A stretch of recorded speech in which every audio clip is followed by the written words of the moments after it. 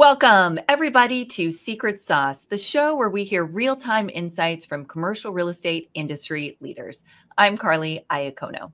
Today, I am happy to be joined by Eddie Rivera, the partner at Sachs LLP. Welcome to the show, Eddie. How are you today? Doing well, Carly. Thank you for having me. So glad you could join us. Really happy to have you.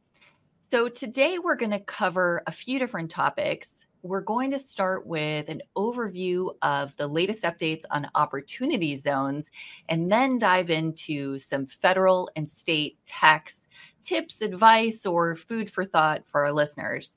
But before we get through all of this great and very important content, Eddie, why don't you take a minute and just tell us about Sachs and your role there?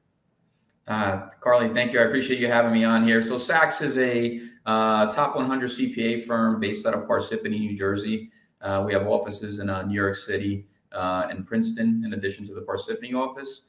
I'm a tax partner at the firm, and I'm focused in the real estate group, where I provide tax advisory services, business planning services, and other general business advice to real estate clients, as well as construction clients and private equity firms. The perfect background for today's episode. Really, thank you. Thank you for that overview. And I think we should jump in. I want to start with, and I really think of today's episode in two parts because they are a bit different, but I want to start with opportunity zones. So this, to me, was a program that just had amazing attention when it rolled out. Gosh, what was it? 5 years ago? Has it been 10 years? I'm not sure. You'll let me know. About 5 years. 5 years. Okay. But where are we today with opportunity zones? And maybe we should even start a little more basic. What is an opportunity zone and how do they work? Yeah, so it's a great question. I think a lot of people hear a lot of, there's a lot of information in the media about opportunity zones. Basically, as part of the Tax Cuts and Jobs Act in 2017, the Opportunity Zone program was created. And an opportunity zone is basically a census tract area in any given geography. Back in 2017, all the states, as part of the federal tax law, all the states were required to designate various census tracts in their state as opportunity zones. And what that did was it created a neighborhood in that census tract that could be developed where federal benefits where it was eligible for federal benefits, excuse me. So basically an opportunity zone, what the opportunity zone law says is any individual or organization that has a capital gain from the sale of, for example, stock, publicly traded stock, you can take that gain and you can roll it into an investment in an opportunity zone. At this point, 5 years on, I've seen investments in everything from apartment buildings to industrial warehouses to car washes. Early on it was a little slow, but now you're really starting to see some of this activity ramp up. The main benefit aside from deferring the gain, once you defer the gain that you recognized, if you hold an investment in an opportunity zone for 10 years and sell that investment, the investment will be tax-free.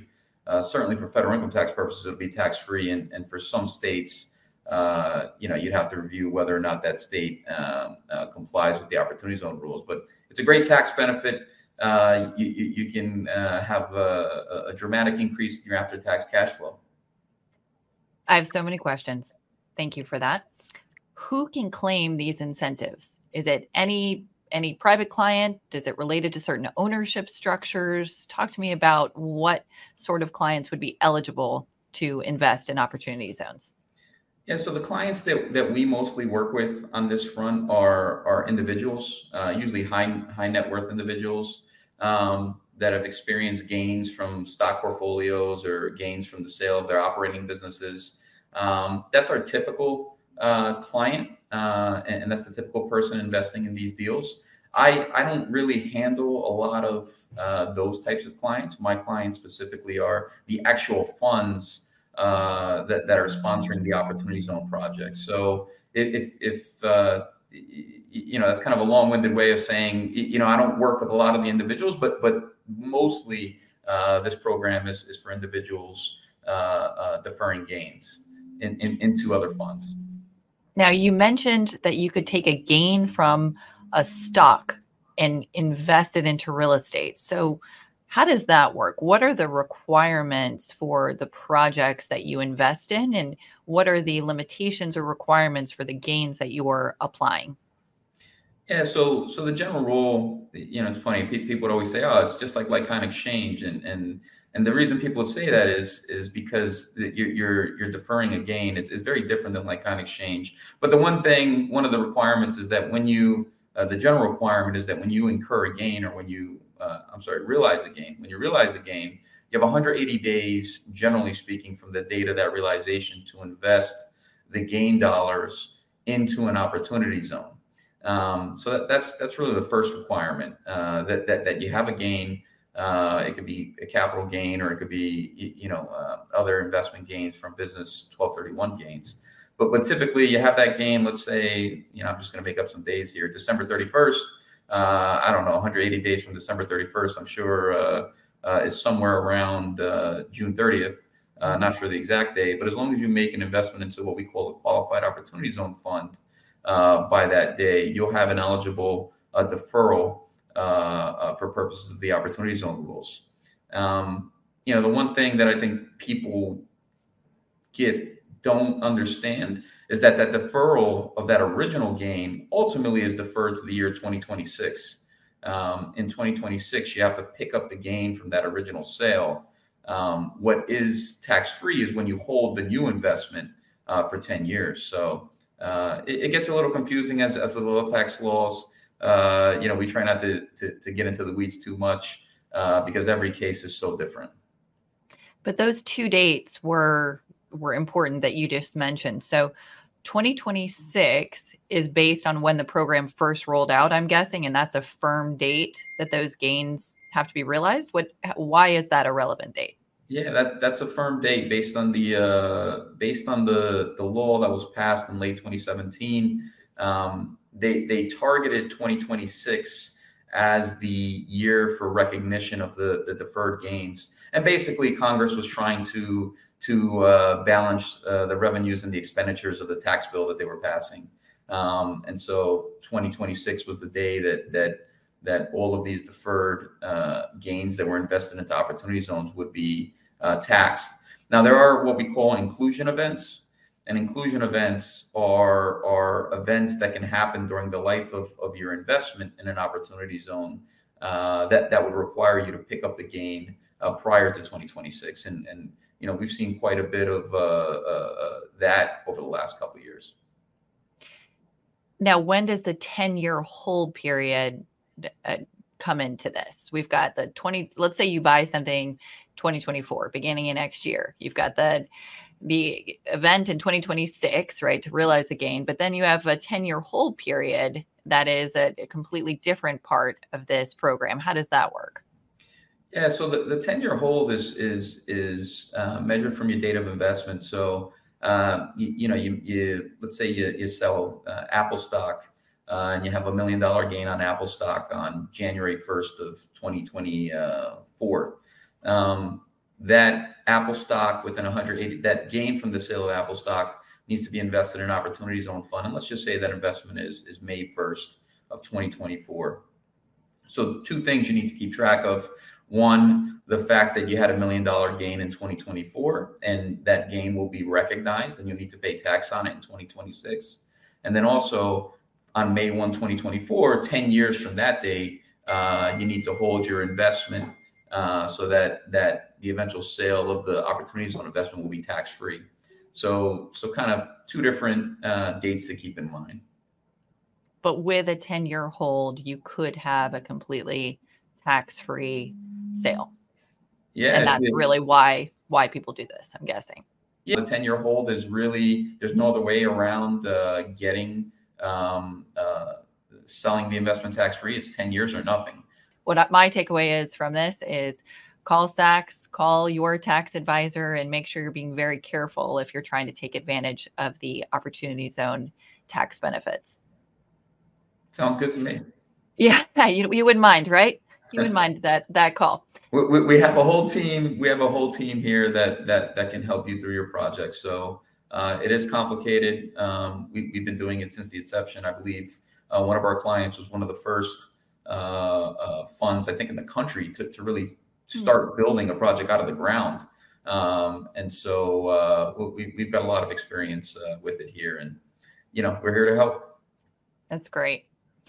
Let's move on to, I'm not going to say less complicated, but a different topic, which is federal tax advice for real estate investors. Now, of course, that is a very broad topic, so we're going to drill it down a little bit and try to share some insights today. Why don't we start with ownership structures and how different ownership structures can impact your federal tax liability? Any thoughts or advice on that? Yeah, I think, again, super complicated, right? All tax laws or most tax law can be pretty complicated. Federal tax structures, again, you got to make sure that when you're thinking about how an investment is going to affect you, am I holding a real estate investment through a corporation? Am I holding a real estate investment through an S corporation, or is it a partnership, or am I holding it directly in my name? Depending on how you hold the real estate and what your involvement and ownership percentages in that real estate can have a dramatic effect on what your net tax bill is. I think one of the things we try and explain to people a lot, we get a lot of questions on, hey, can I be a real estate professional? Being a real estate professional, there's a lot of facts and circumstances that go into it. You have to prove your hours, you work during a year, you have to document different things, and depending on what percentage of a partnership you own, or a corporation or an activity you own, that activity may not help you get over the hump on being a real estate professional. So, the base advice we tell people, the typical advice we tell people is, in real estate, key things when you're just basic, I guess, rules of thumb in real estate. Number one, generally speaking, you've got to work 15 hours a week in real estate to be a real estate professional. The general rule of thumb two is that 15 hours a week or your work in that field needs to be greater than work in any of your other fields that are not real estate related. Rule of thumb number three, generally we don't advise that real estate is owned in a corporation. When you own real estate through a corporation, there's a lack of flexibility on the transference of that real estate, and it kind of takes away a lot of planning opportunities. So we always advise that you either own real estate directly through a limited liability company as a sole owner, or through a partnership. Those are the basic rules of thumb. Tax planning can be so, we take a holistic approach to tax planning. We start thinking about estate and trust taxation and what that means. And so for many, many, many reasons, income tax, estate and trust taxation, succession planning, transferability of the asset, we really like to get people into partnerships, whether they're limited liability companies or limited partnerships, because the form of ownership really has a dramatic effect on many other things down the line. Great advice. What about the taxing of distributions in these different entities? How does that vary, and what advice do you have there? Yeah, so that's a big planning point, and that's really one of the main reasons why we focus on advising that real estate is held in partnerships or entities treated as partnerships for tax purposes. In real estate, it's a heavily tax subsidized business. In the real estate world, there's special rules for computing basis, and many times distributions in an entity owning real estate, in a partnership owning real estate, are tax free because of the way the rules work surrounding mortgage debt. In S corporation scenarios and in C corporation scenarios, those same debt rules don't apply. And for either C corps or S corps, and furthermore, in C corps you have double taxation. So if a C corp owns real estate and it incurs gain, there's tax paid at that level, and then if you want to distribute the cash from the gain, you incur tax there. So very important when you're setting the stage up front to buy an investment that you think about these things. We come across many case studies legacy assets and family portfolios where, the assets are held by corporations. Matter of fact, a lot of deals we see in New York City that are legacy portfolios are real estate held in corporations. Going back to the 70s, 60s, we can work around it, but it makes it complicated. Very, very interesting. What is a common misconception about federal tax planning that you hear frequently? I'm sure there's a list, but pick one that comes to mind.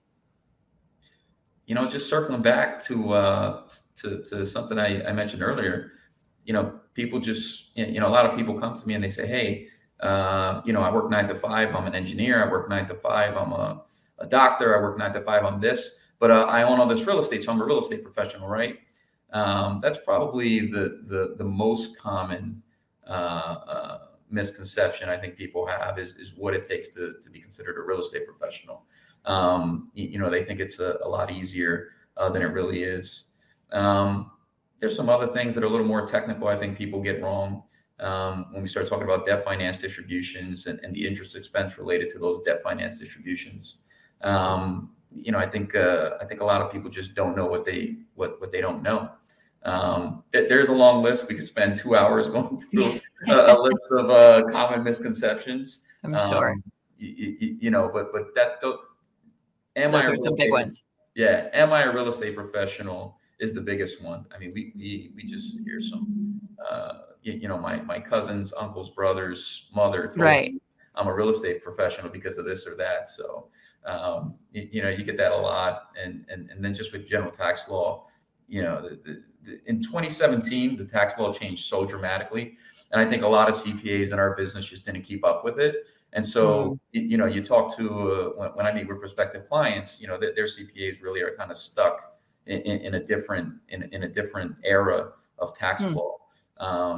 There's been a lot of articles and, in the papers, Wall Street Journal, a lot of people are leaving our profession, the supply of CPAs. And I think that's why I hear so many misconceptions out there. There's not a lot of quality CPAs out there giving really good advice on these topics. It's really interesting. You have to stay on top of all these policy changes along with just knowing what you've done day to day in its granular form. But staying ahead of the changes sounds like it's crucial as well. Let's move on to state considerations. So we have clients that own properties all over the country. What are some thoughts for non-resident returns? Anything that they should keep in mind if they own in various states in which they are not residents? Yeah, I think to pull something from your last question on misconceptions. We talk to a lot of people who live in Florida or live in Texas or live in states where there's no income tax, and they assume, well, because I live in this state, that property I had in New Jersey, I have in New Jersey, I can sell it and not pay tax. And that's a big misconception when you're dealing with non-resident issues in these states. It's important to know that real estate as an asset class is taxed where the real estate is located. So if you're a non-resident living in Florida or any state that's a non-tax state, and you have real estate located in a state that is a tax state, you're always going to come across these non-resident withholding issues. We just had a big case in the southeast part of the United States where we had a huge withholding requirement. And I think a lot of the investors were a little surprised that there was a withholding requirement just because they're not familiar, with it. I think the key when you're involved in real estate and you're selling assets or you're recognizing income from operations, you have to be aware of what the state and local tax consequences are, whether it's non-resident withholding, whether it's the new regime, the new state regimes, what we call pass-through entity taxes or PTETs, or if there's opportunities to reduce your tax bill by filing a composite tax return. That in and of itself, I think people are always, shocked that the state and local income tax side could actually be more complicated and take more time than the federal income tax side. So what about the inverse of what you just said? What if someone lives in a high tax state, but they bought a property in, let's say, Florida, somewhere that's income tax free? Is that a benefit because it's taxed where the property is located, or does it Yeah, not work it that way? no, it's misconception number four, I guess. If we're keeping tally here. A lot of people ask that question. Hey, I live in New Jersey. I have this triple net lease asset in Florida, in Tampa Bay. I'm not paying tax on that, right? And so the issue is, yeah, you are paying tax on it. You may not be paying tax on it in Florida, but because you're a New Jersey resident, New Jersey is going to tax you on your everywhere income. Now there may be some offsets or some other items that reduce that income from that asset in Florida. But if you're in New Jersey, you're going to pay tax on your everywhere income, generally speaking. Now, how does your ownership structure affect that, or does it not? Yeah, it's a great question. A lot of people, through their securities portfolios own REITs. In a REIT scenario, you can live in any state in the country, and if you're not receiving dividends from the REIT, no matter where the REIT's located, you're not paying tax on the value appreciation or the accretion of reserves in the REIT. Now, REITs have their own special rules with required distributions and things of that nature, but that's an example of where you have a corporation, and if you're not pulling dividends out of the corporation, then you're not paying tax in the jurisdiction of where the asset is. So, for example, you have a REIT that owns property in Texas, and you're a New Jersey resident, or actually, let's pick a state that has a high income tax, California. If you have a REIT that owns property in California, and you're a New Jersey resident, and you're not receiving dividends from the REIT in California, then there's no income to pay, and it's not giving you, as a New Jersey resident, it's not putting you into the California tax net. If, on the other hand, it was a partnership, you'd be in the California tax net, and there would be issues there. So ownership type does matter. Thought it might, but again, many layers and complexities based on state and structure. Last thing we'll cover today, what are some thoughts for cash flow planning? I know there's a lot to this as you're forward looking. What advice do you have for investors when cash flow planning? Carly, I don't know. I keep looking at the news, and the 5-year and the 10-year just keep going the right way. So I guess my advice would be just stay patient right now. Wait for the yields to continue to decrease. But my advice for cash flow planning, my tax advice on cash flow planning, and general business advice, I think, I'm surprised always at how people. How a lot of people fail to do cash flow forecasting. I think it gets a little hard. When you have a large portfolio, if you don't have a sophisticated financial reporting team, I think it gets a little hard to really plan for bumps in the road. If you got 10, 15, 20, 30 projects going on, and 4 of them have bridge loans, and 4 of them have negative basis, and you're selling the assets, and you forgot that there's going to be more tax than there is cash, all these different things. Should you refinance? Should you not refinance? I think owners, portfolio managers need to take a really proactive approach to portfolio management, especially now with what's gone on in the with interest rates. I always advise people, set up a dashboard for your debt, for your portfolio wide. Create a dashboard, understand what debt is in your portfolio, review it monthly, put a plan together, and manage the bumps in the road. Bridge loans coming due, phantom income being created because you refinanced a property 10 times and now you're selling it. You're not focused on the fact that there's going to be taxable income there. Really think about those things and have a really good understanding of your portfolio. And I think that's the takeaway from that is there are significant tax implications from your financing structure. It's not just selling and figuring out the gain. These different loans really impact your tax shelter, your overall returns, et cetera. So I think when we're talking about cash flow planning, that's a huge piece, especially given today's debt market and sort of the layers of financing that people are putting on to try to get deals done. So definitely something to take a closer look at. Yeah, I must say, and I love all of my clients, but the most interesting conversations I have with my clients that were on the credit side of the business, that are now principals, in real estate investment firms.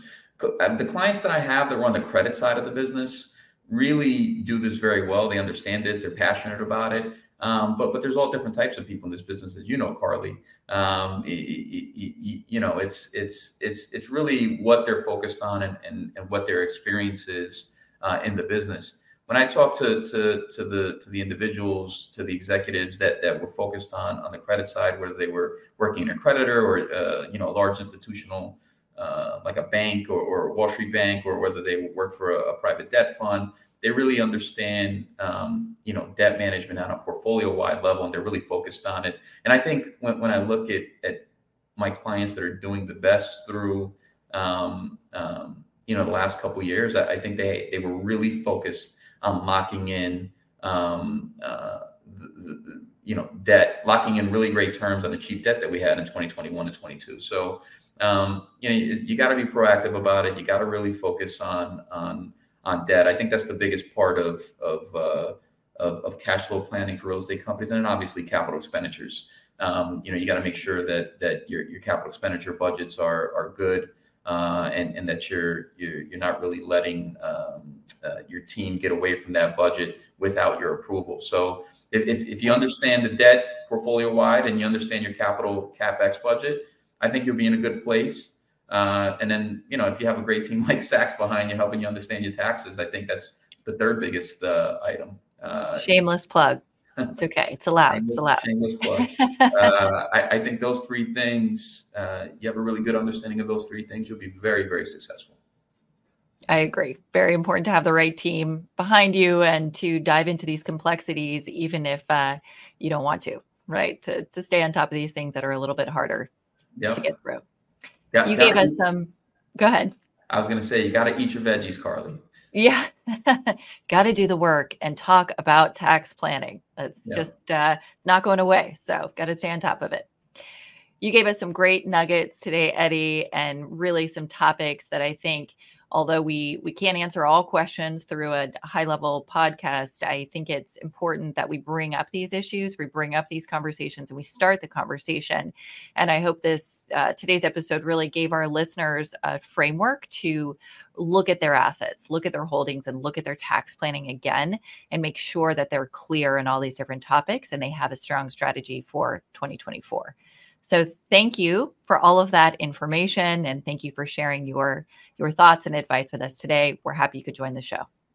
Carly, I really appreciate you having me on, and thank you.